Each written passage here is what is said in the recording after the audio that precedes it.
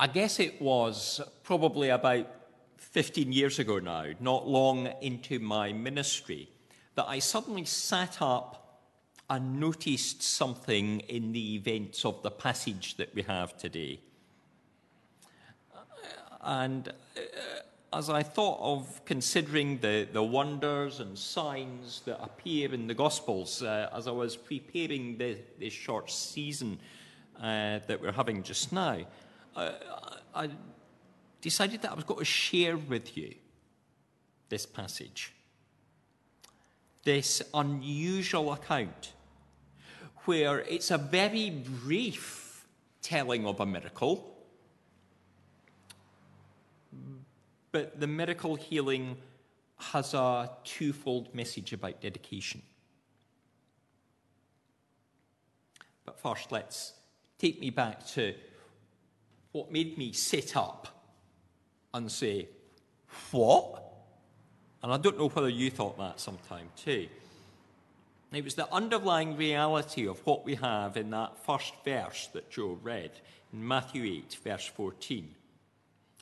When Jesus came into Peter's house, he saw Peter's mother-in-law lying in bed with a fever. I suddenly stopped and exclaimed aloud, Peter has a mother-in-law. I guess I wasn't really that long into my own marriage to Emmeline. We'd been married maybe about 3 years at that time. And I had parents-in-law that I'd maybe not really got to grips with the fact that people in the Bible sometimes have mothers-in-law and fathers-in-law. I'd read the passage multiple times before, but this is a reality, isn't it? Peter has a house. He has or had a wife. And his wife had a mother, a widow who lives with him. And yet, he has packed in his job. He has left the family nets and the family nest to go with Jesus, to travel north and south and east and west across the Holy Land with Jesus. Other than Jesus' own family and his relationship with his cousin, John the Baptist, we don't really encounter the dynamics of the disciples' family life. Yet something is going on here, isn't it? Something important. We don't hear about the other disciples' families, but there's something special here. And the mother-in-law is sick. She has a fever. And in the culture of that day, that meant she's untouchable. A few verses earlier, there was another untouchable person. There was a leper. But Jesus reached out and blessed him. And the same happens again here with this woman with a fever. He touches. He heals. But even there is something more that we could think of if we reflect back to the passage that we had last week. If we turn the clock back, we hear that Jesus was getting pleaded by a royal official to go to Capernaum, many miles away, because that person wanted to see healings, a healing within his own family. Well, this week, Jesus is already in Capernaum. That's where Peter's house is. But has Peter begged or even mentioned that he has a family member that is ill? Reading the surrounding text, it doesn't seem that he has. Jesus enters the home, probably to eat a meal, to spend the night, as he says later Foxes have holes, but he has nowhere to lay his head. And it seems that as Jesus goes in, he simply discovers that the mother-in-law is unwell. Peter has spent the day with Jesus, and in that day he has been like Mary in the story of Mary and Martha. He has been at the Lord's feet. He has been living the life of devotion rather than thinking of earthly ways. He has his priority on the Lord, but yet we might tut and think he's got it wrong. He should have been at home caring for the woman. He should have been saying to Jesus, look, just come round to my house now. Bring that healing that you gave to that leper. I need you to bless somebody else. But he hasn't done that. And Jesus does not condemn him for not having done that. He simply walks into the situation and brings healing without asking. The Lord reaches out and brings a restoration in the life of the woman. And she immediately begins to serve. That's the response, isn't it? The response to new hope is devotion. It is a change of priorities. It is choosing now to put the Lord first.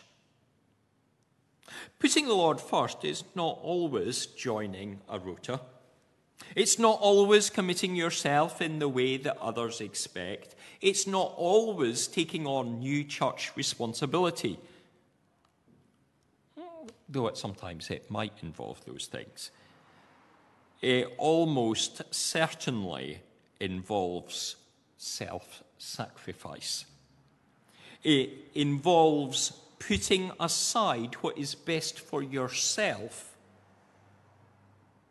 and thinking of the other. The Lord takes our infirmities, he takes our diseases, he takes our struggles, our brokenness, and offers reconciliation.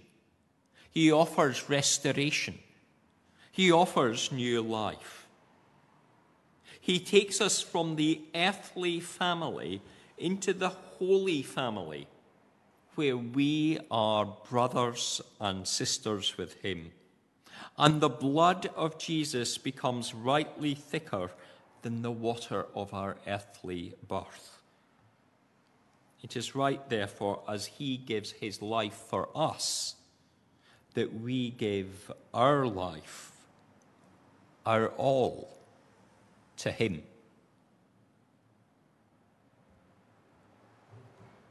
The people that come to Jesus in the second half of the passage seem to be testifying that they are already putting Christ first in their life.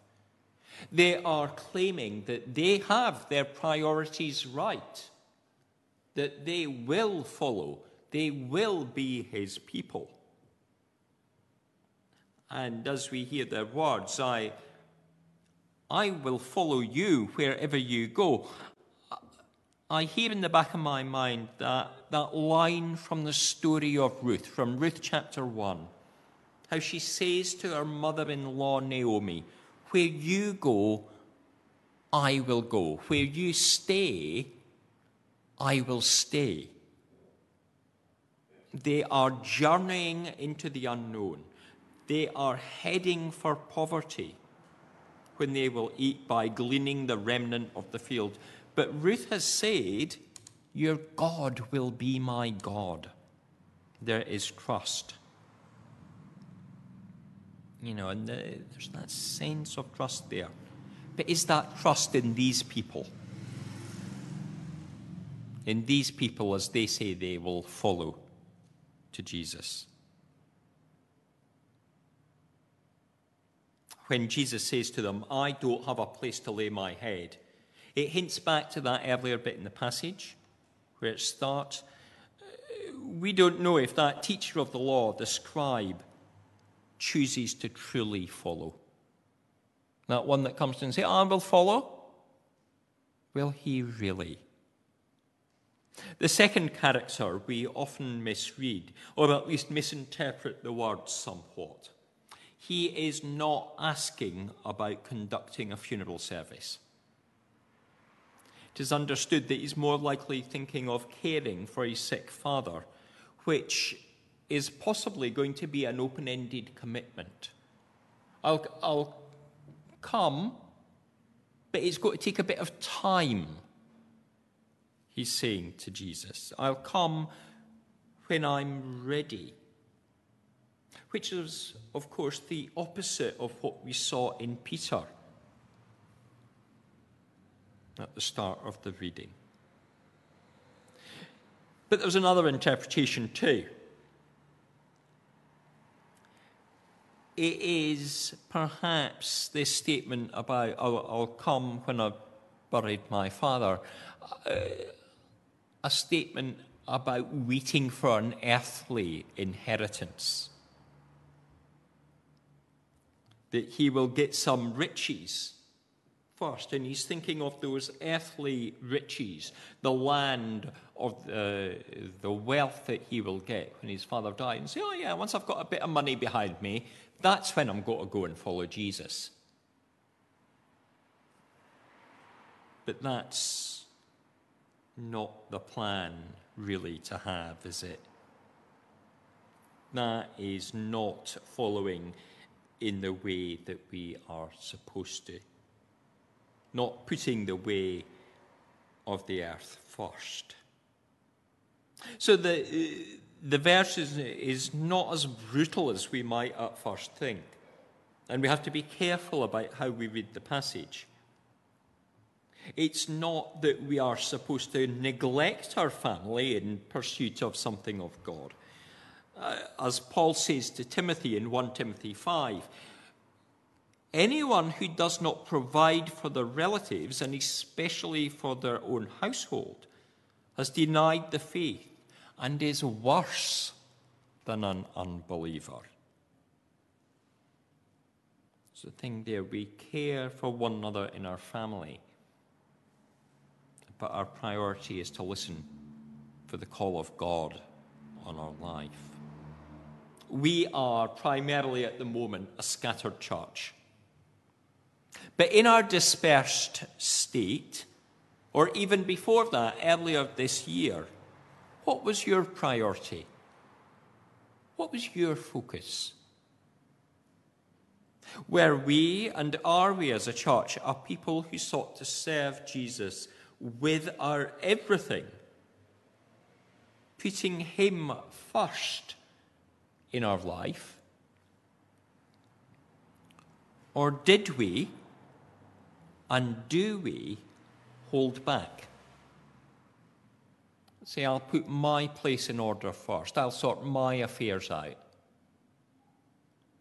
I'll think of the things that I want to think of. And then when I'm ready, I'll do what Jesus wants. We are more than friends. We are adopted into his family, and we have a part to play in that family. May we give our all for him as he has given for us. Amen.